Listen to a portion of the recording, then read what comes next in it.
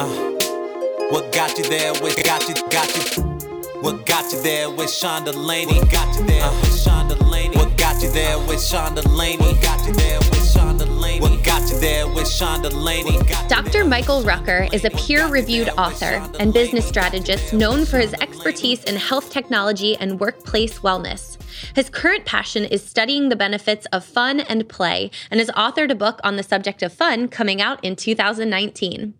During the day, Dr. Rucker operates as the Vice President of Technology for Active Wellness, a consultancy group that delivers wellness and health-related services, serving over 50 locations in 11 states. If you're listening to this podcast, there's a good chance that your physical fitness is one of the most important aspects of your life. So why do you keep wearing those old workout shorts that are falling apart? Or even worse, when you're at the gym and something smells a little ripe? If that's the case, it's time to turn in those old shorts for a new pair of 10,000 shorts. 10,000 makes it super simple to purchase your new favorite workout apparel. My new favorite short is their distance short, which is super comfortable, lightweight, and perfect for all of my fitness goals. I can say without a doubt that 10,000 shorts are the most comfortable workout shorts I have ever worn. Like myself, 10,000 is obsessed with nailing the fit with the highest quality materials and construction. For the listeners of What Got You There, 10,000 is offering 20% off your first order of shorts. Yes, that's 20% off. This is just in time to purchase the perfect holiday gift for your loved one, or even treat yourself to a new wardrobe for the New Year's goals. 10,000 makes 3 types of shorts for every way you train. The interval short that's built for versatility and mobility, and perfect if you're into a bit of everything. It comes with an optional built-in liner that's the perfect compression without being too tight. It's made from super fine Italian fabrics, ooh, fancy. So it's not just functional, but more comfortable without losing any support, and you need that support.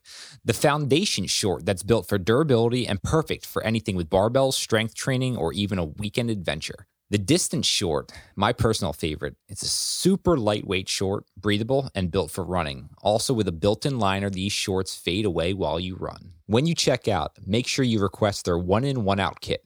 They do this super cool thing when you can send in your old gear you have for recycling and you'll get 10% off your next order. Head to www.10,000.cc/WGYT to receive 20% off your order. And if for some reason you don't love them, they have your back with free shipping, free exchanges, and free returns.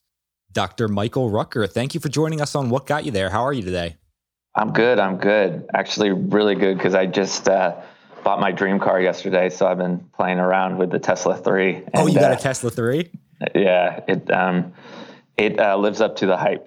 Does it really? What's one of the coolest things about it? Just one day with the car, what do you absolutely love right now? The acceleration.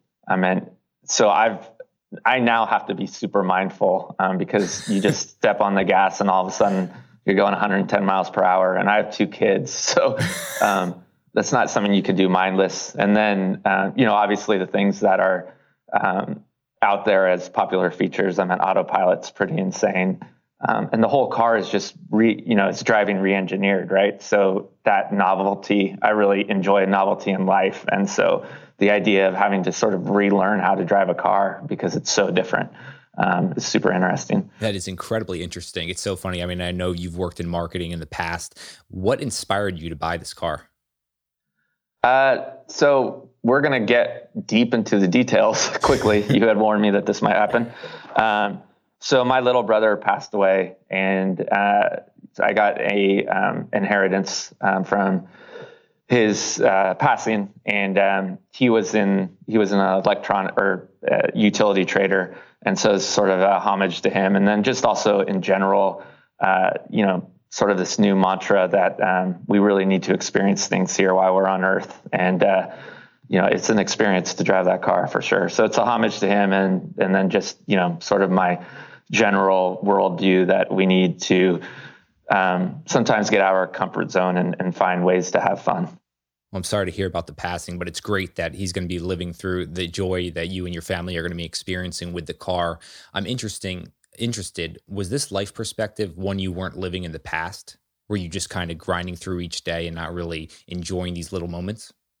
Yeah, I think that's definitely a mindset shift. So one of my early mentors was a gentleman by the name of Michael Gervais, and I'm super lucky. It's just one of those high points. I think we all have, you read about it in Outliers, where I got to him early before he really made a name for himself. Now he's the performance psychologist for the Seahawks, and he works with high-level entrepreneurs and sports athletes. He's done a lot of stuff with Olympians. It's also sort of put him on the map. But I found him because this was at the end of Zugara, a marketing company that I had started at the turn of the millennium, and which is just bizarre in general. Sorry, a quick side note, but the fact that like millennials are now saying in the 2000s just blows my mind. Yeah, so I had always been a grinder, and I think that's a common sort of theme, right? Especially cohorting with a lot of entrepreneurs that, we tend to tribe together. In the last decade or so, you see the development of folks like Grant Cardone and, sort of this 10X mantra, and Gary Vee with Crush It, and you got to hustle and, stop watching television, work 16 hours a day, and you'll, finally bear, your labor will bear fruit. And ultimately, I think that's proven not to be true. And you now see a counterculture where, productivity, if you put constraints on yourself, you can actually improve your output. And not only that, but experience other aspects of life that are extremely important. I believe that fun and play help us build resilience, and resilience can't be built before you sort of get out of that space. And certainly, what I've seen is people that do either have a near-death experience or the death of someone close to them sort of brings this to light, the finite aspect of life and how we spend our hours. I mean, that answer is certainly the culmination of a lot of years of experience and life lived. I know the listeners heard your intro. I'm sure they really want to know, though, how you articulate who you are, what you do currently. So I've had a pretty eclectic experience, and I hadn't been mindful of that until this invite to be on the podcast. I've always tried to, find something that I wanted to do and then go after it, right? So, this is always a really interesting and laborious conversation, and the few times that I've had to have job interviews to kind of go through that. And if there's a nugget to take away from it, because I've been in entertainment, right, at Universal. I've started my own marketing company with Zugara. I then went on to produce websites for Fortune 500 companies, and now I'm in health and wellness. And all of those have been, sort of using a set of tools, generally, what falls in the category of growth hacking, but then applying them to what I want to do. And then also using backdoors. So, one of the things that I often talk about in dialogues like this is I'm not a believer in shortcuts. I often, most of the time I see people use shortcuts. You get short-term gains, but it ends up blowing up in their face, unless you really have a very finite goal in mind, right? And so then, shortcuts would make sense if you're trying to achieve something within a week.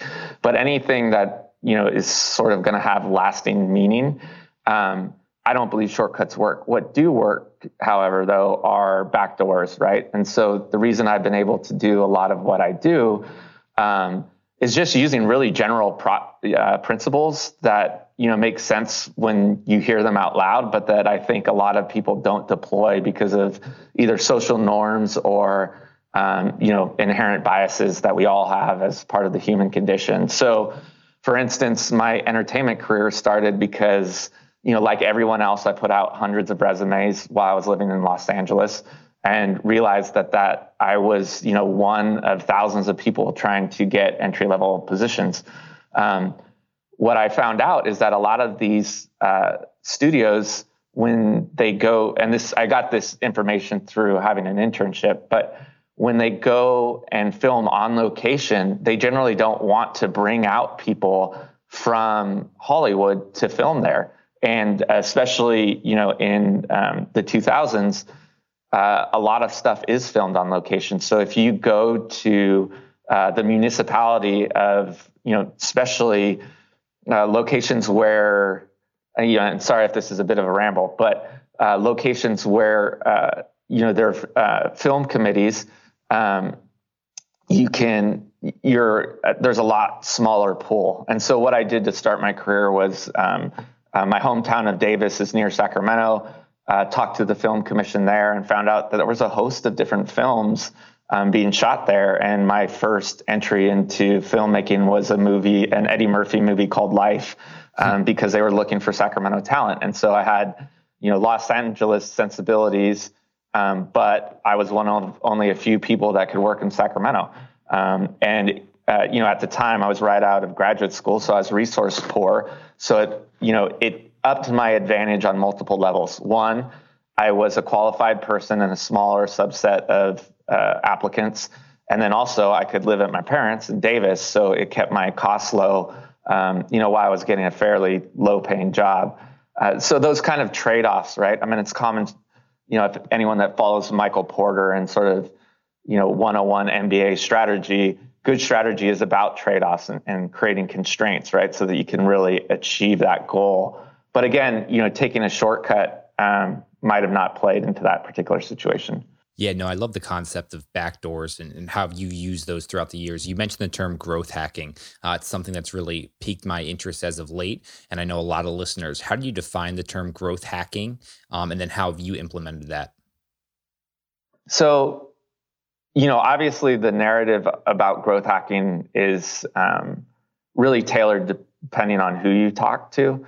For me, it's really finding those ways where you can get incremental growth, and looking at the constraints of a system, reverse engineering what you're trying to achieve, and then finding ways, the most optimized way to reach your end goal. And so in doing that, what I'll do is look at what I'm trying to solve for, re-architect it. So, either looking at it in a linear fashion, which tends to be the easier approach, or if it's complex, looking at the complex system, and then trying to figure out what are the things that you can manipulate the easiest. Again, not using shortcuts per se, but like what is going to get you the highest output for your effort, and then trying to solve for it as an equation. And that can be done for anything, right? I think, again, although it was a bit of a diatribe, if you look at the anecdote for trying to jumpstart my film career, in essence, that was growth hacking, right? I mean, I had an outcome that I was looking for. The constraints that I had in a geographic region weren't working. So what was it that I needed to do? The constraint really was a high applicant pool in Los Angeles. So I moved myself where there was a lower applicant pool, and then also increased my value to that particular production. Could you articulate that like this at that time? Or were you just kind of doing what you knew what to do? There it was inherent for sure. Gotcha. Yep. Now I think I've taken a much more methodical approach. When you're doing it for yourself, I think you shoot from the hip. And certainly it's come from, the school of hard knocks, right? Like, I think a lot of what, folks that have had similar paths to me, you generally see that they've tested a lot in their early years. So, I've broken a lot of eggs, and, but as you learn, you realize, I think you get comfortable with mistakes, right? Because not every backdoor is going to work. But that you also see that you tend to make better decisions over time. And, making decisions is certainly a skill, right? You start to increase mastery. And so some of the things I do in that regard are keep a decision journal. I will, it was pen and paper, and now that got a bit arduous, so I just use Excel. But sort of say, this is the decision I made. What is the end goal that I'm looking for? What are the the variables that I'm controlling in this decision? And then what is the outcome? And I'll even do that for things like, maybe provocative decisions about the family, right? So that's a great one as well. Like many Bay Area entrepreneurs a couple of years ago, we were struggling to figure out how we were going to have the life that we had envisioned in San Francisco, because the positional economics of San Francisco makes it pretty hard, for a family of four to do the things they want to do. And so we took the leap and moved ourselves to North Carolina. And in the end, although there were trade-offs for sure, I mean, we had to leave our friends and family behind, the payoffs mean that I can do things like buy a Tesla, and we have a much bigger house for the kids, have them in a better school. And again, a lot of our friends back home, because of biases, and I think, sometimes folks get stuck in the status quo, that type of decision just wouldn't work for them because of, their outlook. But as you sort of get more clinical, more quantitative about decisions, I think, anyone can ultimately improve their outcomes in both life and I know that you have a wide entrepreneurial audience in business as well. I would love to dive into this decision journal. You mentioned originally it was just kind of pen and paper. You transitioned that to an Excel document. How big is this document at this point? And is this something you go back to? Or are you looking to past decisions you've made? Or is it just a good frame of reference to write it down and then kind of move on? So it serves two purposes. So certainly I do go back and look at it. But another thing is I want to constantly make decisions, right? So it's sort of an evolution of, what's one thing that I'm going to be proud of today. Learned that from Chris Guillebeau. That's sort of one of the things that he talks about quite a bit. And so I took that nugget and bent it to be more applicable to what I wanted to do. So you start with what's the one thing that's really going to move today forward, right? And then I added the component of, well, I want to do this better every day. So I add, what is the outcome? And I don't do it for every decision, right? And sometimes it's gotten more complex over the years. So when I was, trying to optimize my athletic performance, the decision would be I'm doing a 1 hour run, and then I would outsource the outcome to something like Strava, right? But for growth hacking, it will be like I'm trying to get a 10% increase on my subscription list. And so here's the tactic that I'm going to take today. I'm going to create a lead page, and I'm going to do this type of inbound traffic to it at this cost. And then I'll go back and go, wow, that was, $4 per acquisition. That was a dumb decision. Have you read Annie Duke's Thinking in Bets? No, I have not. Okay. No, she does a great job articulating this. I don't know if you're familiar with Annie. She's an ex-poker player, UPenn background, and she wrote this entire book all about how decisions are made and the outcomes of those. I think you'd really enjoy that book. It's an it read. It sounds like it'd be right up your alley with how you make decisions here. I just wrote it down. Yeah, it's a good one. A lot of people are talking about it. She's a great resource. You mentioned when you're trying to do these different growth hacks, lead generation gains, things like that, how much of your time do you actually put into that? And how much is that transition to you're kind of stepping away from that moving forward? So I'm playing with that currently, right? And I know we're going to get into the play model a little bit later, but anything, and I know this is also a common narrative, and I've adapted again, to be useful for the way that I look at life, but anything that I deem as drudgery, I'm trying to outsource, especially as you get, longer in the tooth and your time is worth a little bit more. I just don't want to do things that seem to be wasting my time. So I try to look at the complete system and then find out which things I can outsource. So for instance, if it's banner ads, you can easily get banners on Fiverr, but a lot of them can be terrible, right? So that goes back to making a lot of decisions so that you can optimize for decisions later. So I've wasted a ton of money on Fiverr, but now I have two people that I love. And so I go to them and I get a great ROI on those tasks. The same goes for content editing, right? Content is another growth hacking tool, content marketing.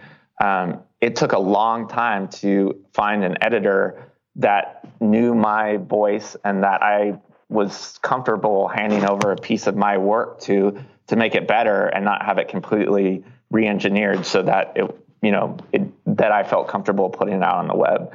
So, the direct question is I'm looking for those ways to optimize all the time. at first I think I had an aversion because I try to live life with a lot of empathy. And so I'm like, man, this just doesn't feel that great, because I am, benefiting from possessional economics. A lot of the folks that I use are offshore.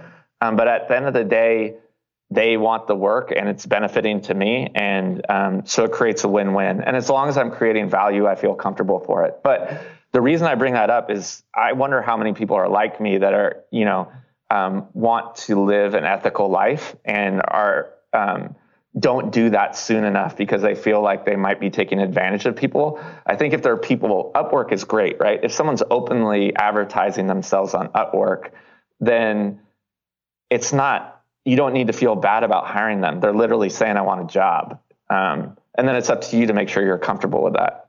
Yeah, no, that's a good and interesting perspective. You got back to testing again, and I want to talk about testing and how that relates to failure. And you mentioned you have to fail, and you've failed a lot.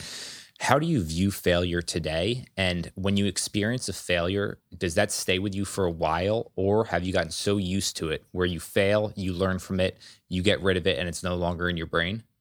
Yeah, so that's a great question. And there's a lot to unpack, especially because that's something that I've been giving a lot of thought lately.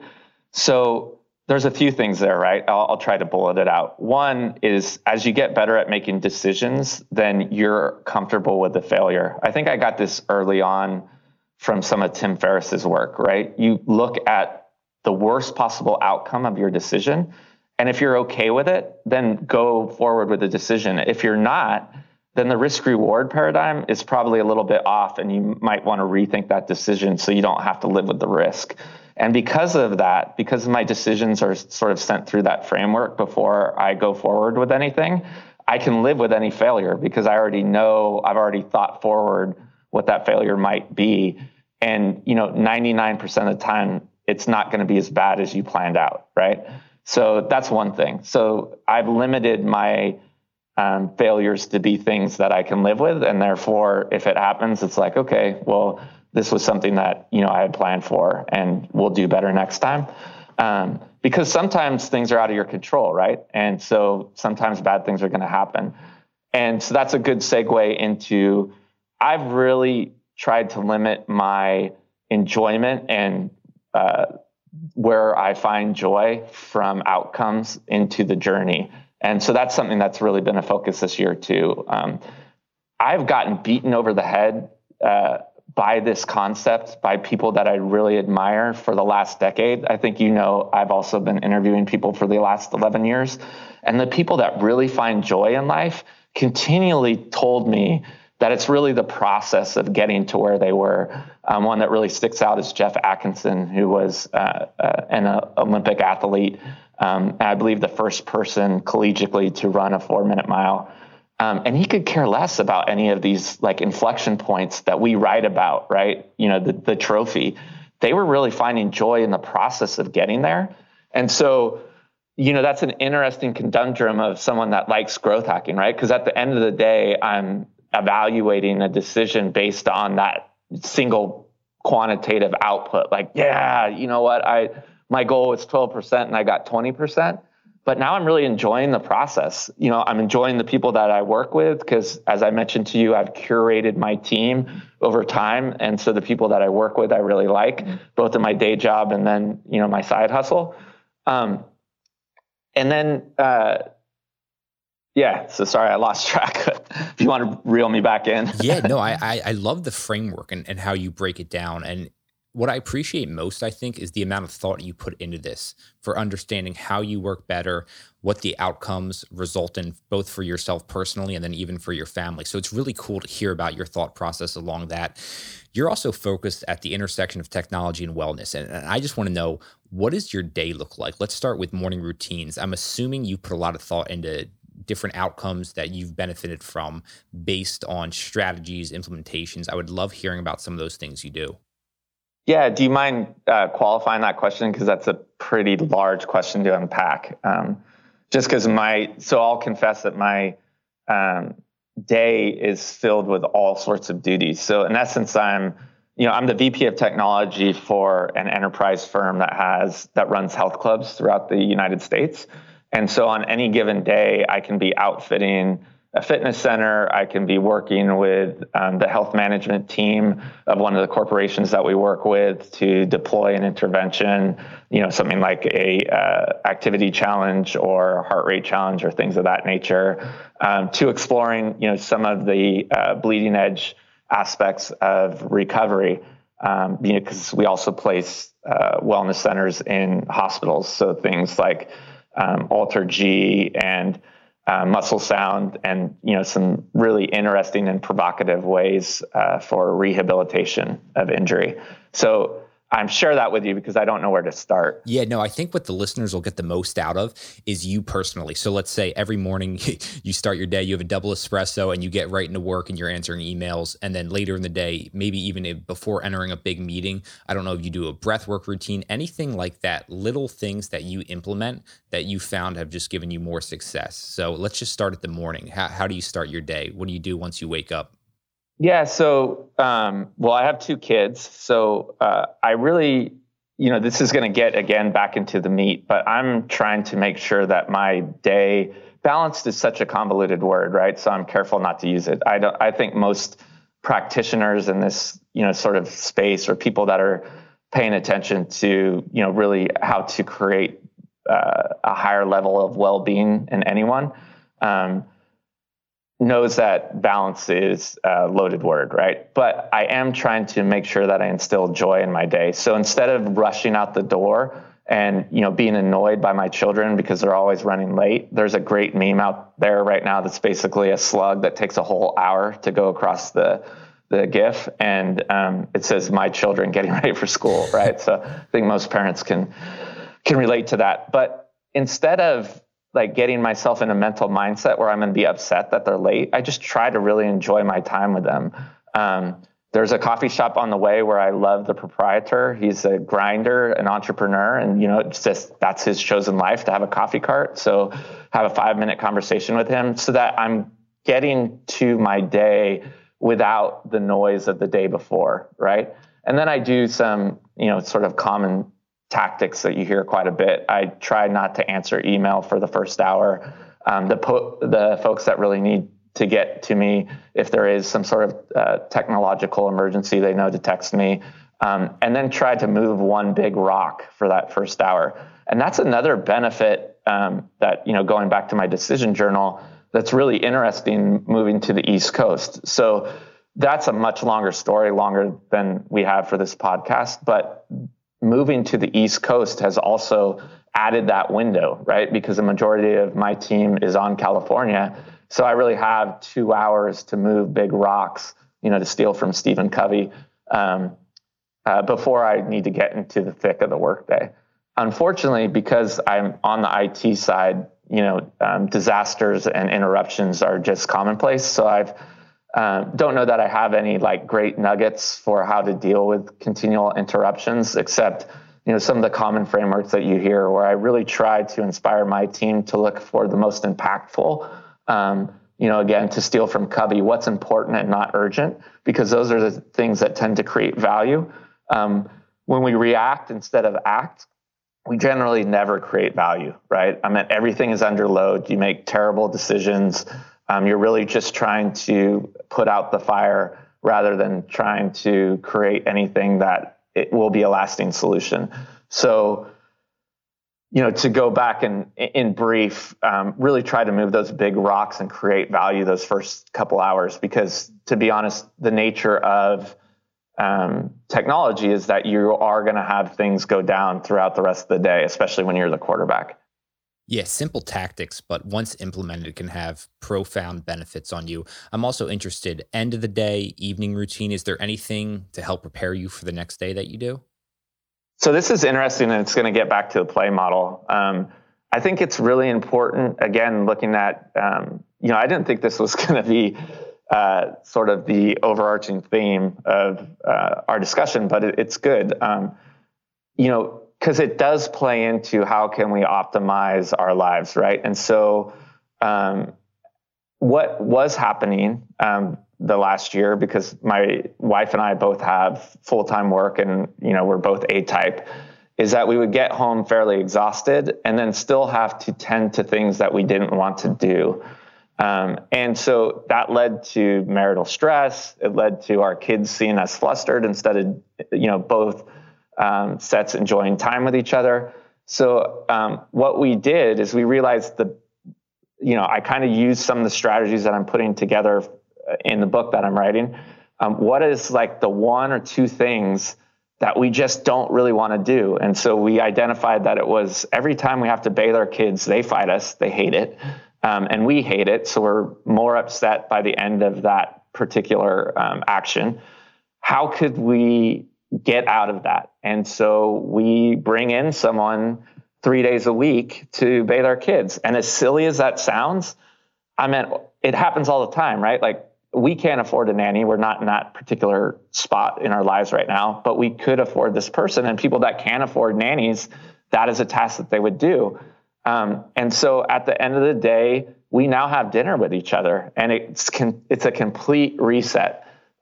It was a great intervention for our marriage.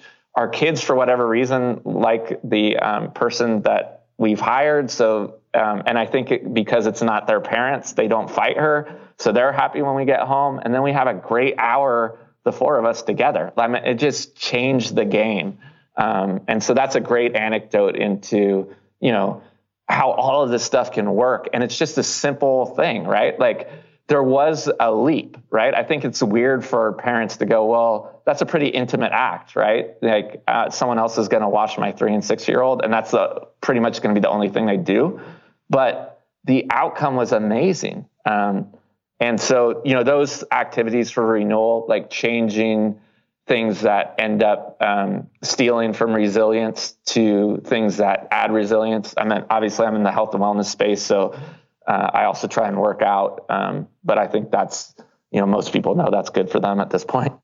Yeah, no, I appreciate how you go about problems. And what seemed like just an everyday occurrence for you led to a much greater, just call it a growth for your relationship and your family. So it's cool to hear you implementing those things. You mentioned the play model. We've talked about it multiple times. I know you're working on a book that's going to come out in 2019.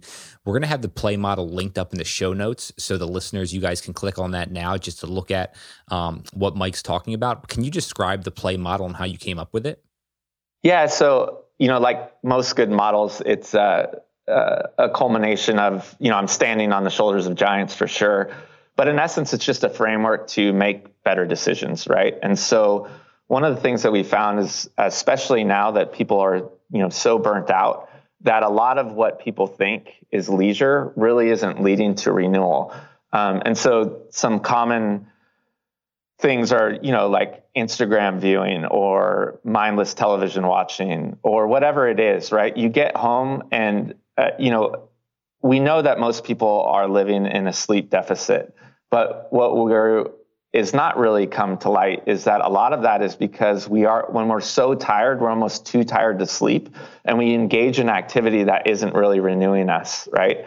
So there's the play model, there's a lot to unpack, but it's really kind of a decision tree based on most of what we've talked about, during this podcast, of looking at the things that you do in the 168 hours that you have in a week and figuring out whether, one, you're making the right choices about it, and two, is it really stuff that, is adding to your livelihood? Because it sounds like a lot of your listeners probably work quite a few hours. And so they, if you take,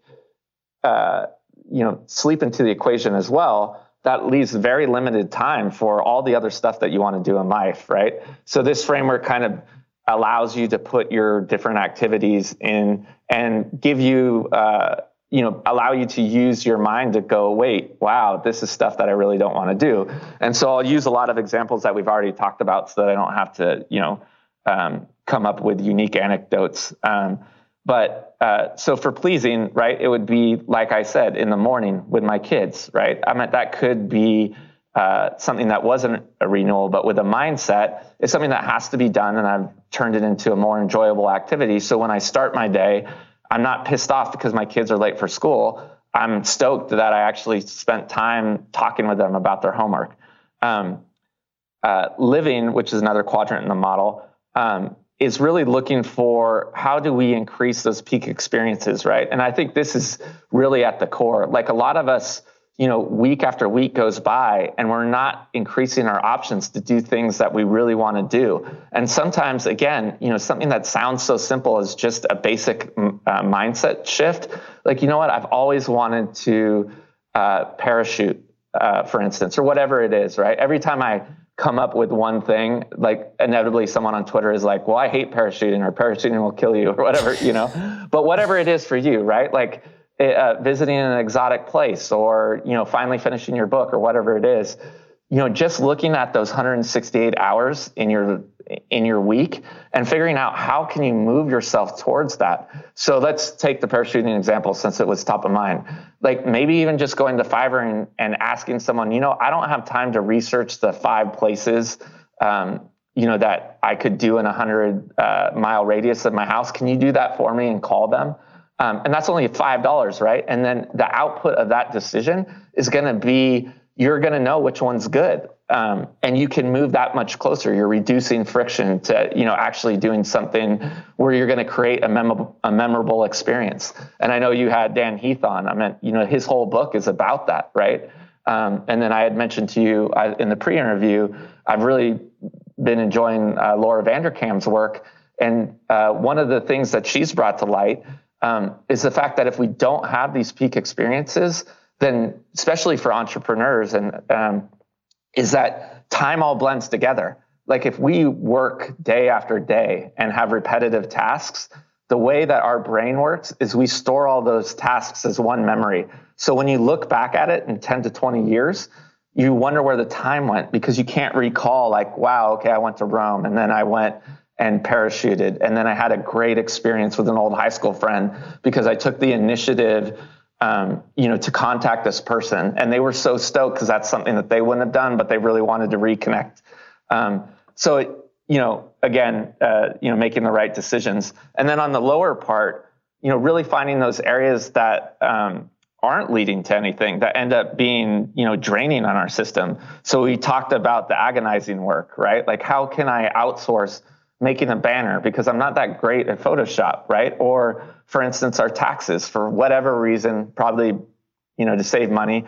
My wife and I did our own taxes, and that's like the best, that just sucked, right? And we didn't realize that, we needed a sophisticated accountant, but you can pay somebody, just a few dollars to organize your receipts. I actually found a service called Shoebox where I just send huge envelopes of receipts and they send me back a spreadsheet. That saved like 4 hours of my time, right? So there are a lot of these things that you can look at it in your 168 hours and just figure out how can I optimize my ability to do that or outsource it to somebody else. And then, we talked about, I'm really careful about yielding because television has a rich set of scientific data to show that actually makes us more depressed. It's not a good use of time. It actually makes us more tired because it's, and so I could go on, but every time I bring this up, people get triggered because, a lot of people do like their favorite shows. And there's certainly times if you're mindful, like let's say you're going to a great movie with friends and it's an enjoyable experience, it wouldn't necessarily be in that quadrant. It certainly would be pleasing, right? But what I'm talking about is, playing Angry Birds for 2 hours and not realizing you just wasted that time. And then you're so tired because you should have gone to bed at 10. And so that's going to be really personal. But it's important because especially when you do these time audits, right? When you pay attention to how you're spending your 168 hours, you're effing blown away. And actually, it's pretty topical, right? Because I think I'm an Android user, but I believe iPhone is now allowing people to easily audit their time on the phone. And I've seen all these, anecdotal posts that people are like, oh my gosh, I didn't realize I was spending 6 hours on Instagram. I mean, so those are just, again, to go back to decisions, once you're aware of it and you use a framework like mine or somebody else's, you instantly see a lift. And it goes back to, yes, whatever growth hacking means to whoever, this is certainly a growth hacking method to make sure that you have more fun and play in your life, which ultimately we know leads to greater well-being. With your own time auditing, do you have a specific way that you go about that? Is it each week, once a year? How do you audit that? You only need to do it a week. And I fell back on my sensibilities there from all the nutrition stuff, in a previous life. But so one thing we know about nutritional journaling rather, is most people in the population won't do it for more than a week, and you get ample data, right? And it's a funny exercise. Again, going back to Laura's work, she's done it. She's facilitated it with a lot more people than I have, but ultimately someone will look at their first week and be like, oh yeah, but there's like 3 or 4 different outliers here, so this isn't really a good week. Okay, fine, do it again, right? And then ultimately you realize like any of those given weeks are pretty true indication of how much time you're wasting. And, just being mindful of that. I think a lot of us lose, to use an old metaphor, we lose track of time, right? And it's easy to do. It's also easy to kid ourselves that we're having, that we're using our time wisely, right? I mean, I certainly think, although I'm a huge fan of social media, these great experiences that we could be having with family and friends and doing things that, that are on our bucket list and are really important for situational intimacy. We're giving way to vicarious displacement through watching other people live their lives. That's a whole nother topic, right? But that stuff is handpicked. It's curated by the people doing it. I don't know about yourself, but the friends of mine that are having the most fun are the ones that aren't on social media. It's unbelievable just how much of a drain social media can end up being, where you think you get those little dopamine hits, but for your overall well-being, they really drain you quite a bit. I want to dive back to peak experiences for a second, and I just want to know the frequency you try to have those throughout a year. So that's a great question. I don't know that I quant that. I've made, any good partnership, you try and communicate well with your partner, right? And so I've asked my wife to at least have the ability to do 4 of those a year. And I tried to be super deliberate. The one that I just partook in was I did the Sumo 50. Noah Kagan brought a bunch of, I think most of your listeners will know who Noah is. He's the head of App Sumo. He's been a guest on the podcast. Oh yeah, that's great. So I went out with him and, 30 other entrepreneurs, and we rode to buy laptops for underprivileged kids in Austin. And so that was great. And I would count that as a peak experience. I mean, it's a half century, it was with a bunch of great guys, and, it's just a great weekend. So short answer is, 1 a quarter, because I have kids, and, I would do a lot more if I was single, but that's not my current reality. So we were just talking about the play model, which is going to be a big segment of your upcoming book. What's it like tackling that challenge of trying to write a book? That's a great question because I'm in it, right? I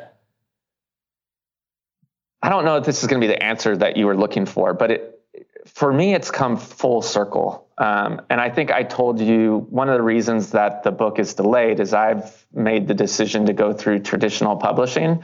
And when you do that, you work with a team of experts that are going to make sure that the book reaches a broad audience. So I believe that there are probably great books. In fact, I've read a lot of them by people that don't want their message touched. And then there are great books that find a wide audience because people have worked with outside experts to make sure that your message, 1, is reachable to a wide audience, and 2, you stay on point, right? So it's not pedantic or basically, a verbal diarrhea of what you want to get out into the world, but instead, creates utility. And at the end of reading the book, the user has something that they can use because you were able to keep them focused. And that's just part of the human condition, right? To decomplex things so that they are more palatable and more commercial. And I learned that early on, going back to my roots while working at Universal. I had mentioned I had an internship. It was in the story department. And I would see these amazing writers just get crushed because they would get feedback on their scripts. And it would basically say, hey, this is a great idea, but because you're not really following the hero's journey format, it's never going to find an audience. And so the hardest part for me was sort of remembering that advice and that crossroads of I really think I have a lot of great information to share with the world, but if I present it in a way that I would, which is very academic, that people are going to be bored by the first chapter. So, swallowing that jagged pill and making the decision of whether or not I wanted to produce this book so I could look smart and, and have my message untainted, or turn it into a product that, will actually help people. And by doing that, being humbled and working with experts that know what they're doing. And so I took the latter, but that's part of the process. One of the early things you need to learn is a writing habit. Again, that's pretty 101 stuff, but to your point, sometimes that's a good reminder. So that's another part of my daily routine is I will schedule that space.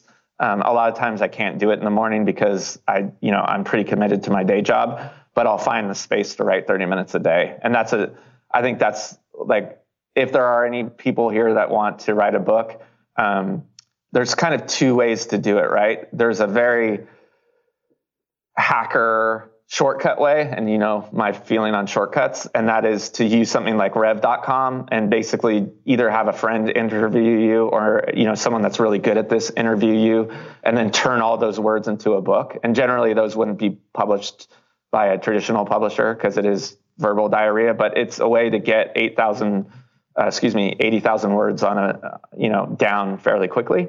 The other is to write 30 minutes a day. If you don't have that writing habit, you're not going to be able to finish a publishable book. No, I love hearing about how you still tackle that while having a day job. You clearly have read a ton of books. You brought up a lot of different authors here on this podcast. I really wanted to deconstruct your learning process and then also hear about some of your favorite books. Sure. So it's funny you bring that up because I've always loved books, but I'm a slow reader. And I think that's a blessing and a curse, right? The blessing is I keep a lot of the meat. The curse is I can only read about 1 or 2 books a month.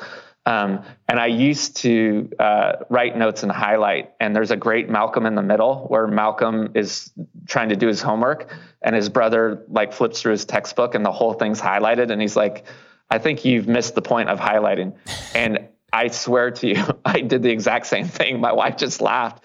She's like, what? I mean, is this so, a method for you to read line by line? I'm like, no, this is what's important to me. And she's like, okay, so clearly nothing's important, right? So that was a good learning lesson for me to sort of go a level up and figure out where is the meat from the bone. And so that's sort of my reading. I love things like Blinkist. Are you familiar with that service? Yes. But I don't find a lot of value in reading a book for the first time. I love Blinkist for after consuming a book and then it reminding me of the tenets of that book. But I found StoryBrand, you've asked me what some of my current favorites are. StoryBrand is such a great book, the SB7 framework. I first listened to that on Blinkist and I couldn't have told you the 7 steps of SB7. But then, Donald Miller has such great stuff. You get immersed in that book, and then he's done such a great job as an author to have all of these tools provided to you to make the book more useful. Again, I think that's there's a lot of nuggets in there. I love Nir Eyal's book, Hooked. A great sort of learning lesson for me of disseminating some really rich content into basically a 4-part model, like the play model. And I just really like Nir in general. So those are, Hooked and StoryBrand are 2 of my current favorite. Is there anything else you do to consume knowledge, whether that be audiobooks, podcasts, blogs, articles, things like that? Yeah, I keep outlines. So it's funny. Actually, this is something that's fairly new. So you're getting hot off the press. So I realized that I really miss school, right? So I promised my wife I would never go back to school because I have 6 degrees, which is ridiculous. Yes, you have a pretty impressive resume. So I promised her that I wouldn't do it in a fashion where I had, that I was committed to that. But secretly, and if she listens to this will be the first time she's hearing it. So I created a spring semester. I've gotten a little bit early start, but I titled it in Google Docs, Spring Semester 2019. And during Udemy's Black Friday sale, I signed up for 6 classes where I really wanted to learn. And basically, created a semester plan for me. And actually, to be quite honest, it's not all Udemy classes. I'm taking a Click-Minded course, and then Chad Allen is another. I'm married to Tim Grahl now, but Chad Allen is another person that helps out authors. So I'm taking a course from him, and so I created a semester program for me, and I'm just outlining it like I would have done it if I was in an academic setting. Because then you have your course notes, and that's what I'm familiar with, and it's worked, for the last 20 years. So again, I think that's another important thing to hit on, right? If something's not really broken, there's no reason to fix it. You can always test against it to optimize it, but that's a really familiar format for me, outlining stuff. And I love the analogy of pulling meat from the bone. And then another thing I learned from Tim Ferriss is something's terrible, delete it. And I was so bad at that. I remember, and I know people love this book, so I hope I don't make any enemies. And I certainly like Ryan Holiday, and I know he had a hand in at least promoting the book. But I tried to get through the 48 Laws of Power, and I ended up doing it. But at the end of the day, I didn't find too much value in that book. And so going back to Tim Ferriss, he said, if you're not getting value out of something, put it down. And so I think that's important too, right? If you're 40, 50 pages into something, again, making better decisions and growth hacking and optimizing, right? Like, why waste your time reading the other, 200 pages of that book? Or go back to Blinkist and see if the end of the book is going to be advantageous for you, and sort of pick and choose. But I was really bad at never wanting, if I opened a book, not wanting to not finish it. So I've sort of optimized the way I learn in that regard too. If something, is either too sophomoric, or it was just not in line with what I thought I was going to get out of it, whether it's an online course or a book, I just discard it now. The opportunity cost isn't there. And the nice thing, at least at my stage in life, is books are so cheap, and generally most courses, you can find deep discounts in them. The investment doesn't create that sort of sunk cost aversion where if you do put it down, you're going to be upset. And a lot of times the books that I don't like, I donate. So I feel good about that too. I love the idea around the spring semester. Such a great actionable thing to do to set yourself up for success. You buy the courses, you outline them, which is the key thing there. It's awesome to hear about that. Dr. Michael Rucker, you've been tremendous. The amount of nuggets and knowledge that the listeners can pull from today's episode is just going to be so beneficial for them in 2019. If you could leave them with one more little nugget of advice, what would it be? Let's picture a young entrepreneur right now getting started in a business. What would you recommend for them? To look at their weekly routine and figure out where they can optimize opportunities for renewal, fun, and play. I think one of the things that's sort of gotten lost in today's society is that, a lot of us don't hit grand slams continually. And so you need to bake in opportunities where you're not so singly minded on one outcome. And that if things do go wrong, when you look back on your life, you're like, okay, well, that didn't work, but these 3 things did. And you certainly don't want to look back at your life and say, I didn't, create any opportunities for, exceptional experiences and fun and play with my friends and family.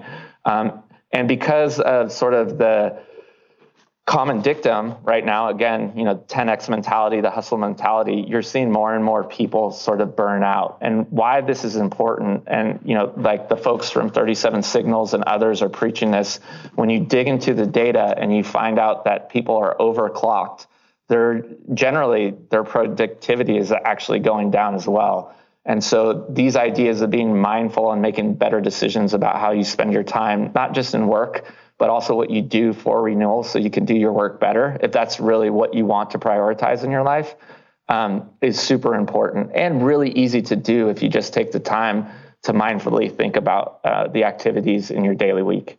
Such great advice. You have a busy 2019 coming up. I know the book's probably going to be coming out the end of the year. Until then, where can the listeners best stay connected with you? Yeah, it'd be great. please visit michaelrucker.com and sign up for the list if you're interested in the content of this book. I'll be sending out all sorts of bonuses throughout the year to get people excited about it. And I'd love to have you on my mailing list. Thanks for the opportunity for me to share that. Yeah, you bet. We'll have all that linked up in the show notes. But once again, Dr. Michael Rucker, I can't thank you enough for joining us on What Got You There. Thank you so much for having me. If you're listening to this podcast, there's a good chance that your physical fitness is one of the most important aspects of your life. So why do you keep wearing those old workout shorts that are falling apart? Or even worse, when you're at the gym and something smells a little ripe? If that's the case, it's time to turn in those old shorts for a new pair of 10,000 shorts. 10,000 makes it super simple to purchase your new favorite workout apparel. My new favorite short is their distance short, which is super comfortable, lightweight, and perfect for all of my fitness goals. I can say without a doubt that 10,000 shorts are the most comfortable workout shorts I have ever worn.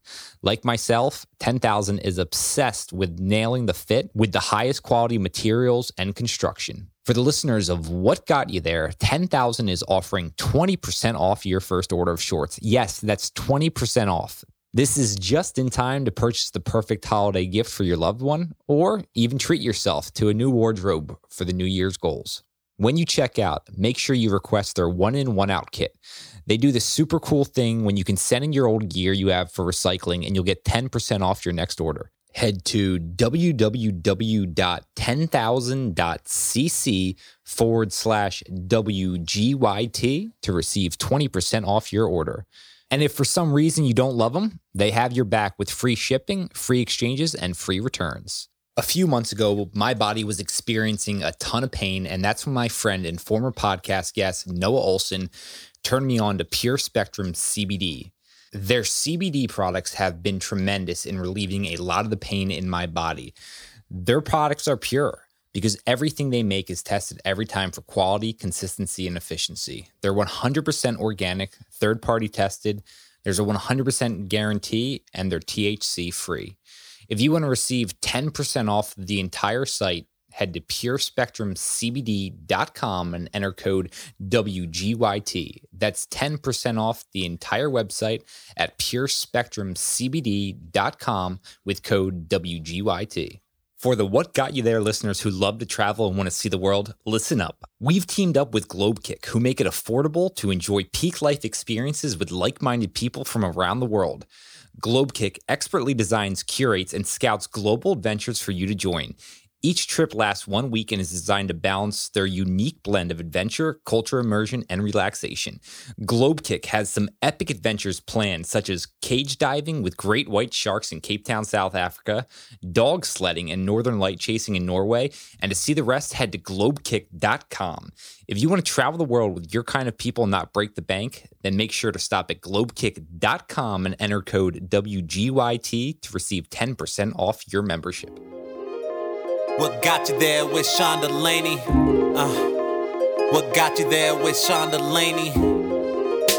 What got you there with Sean Delaney? What got you there with got you? Thanks for listening to another episode of What Got You There.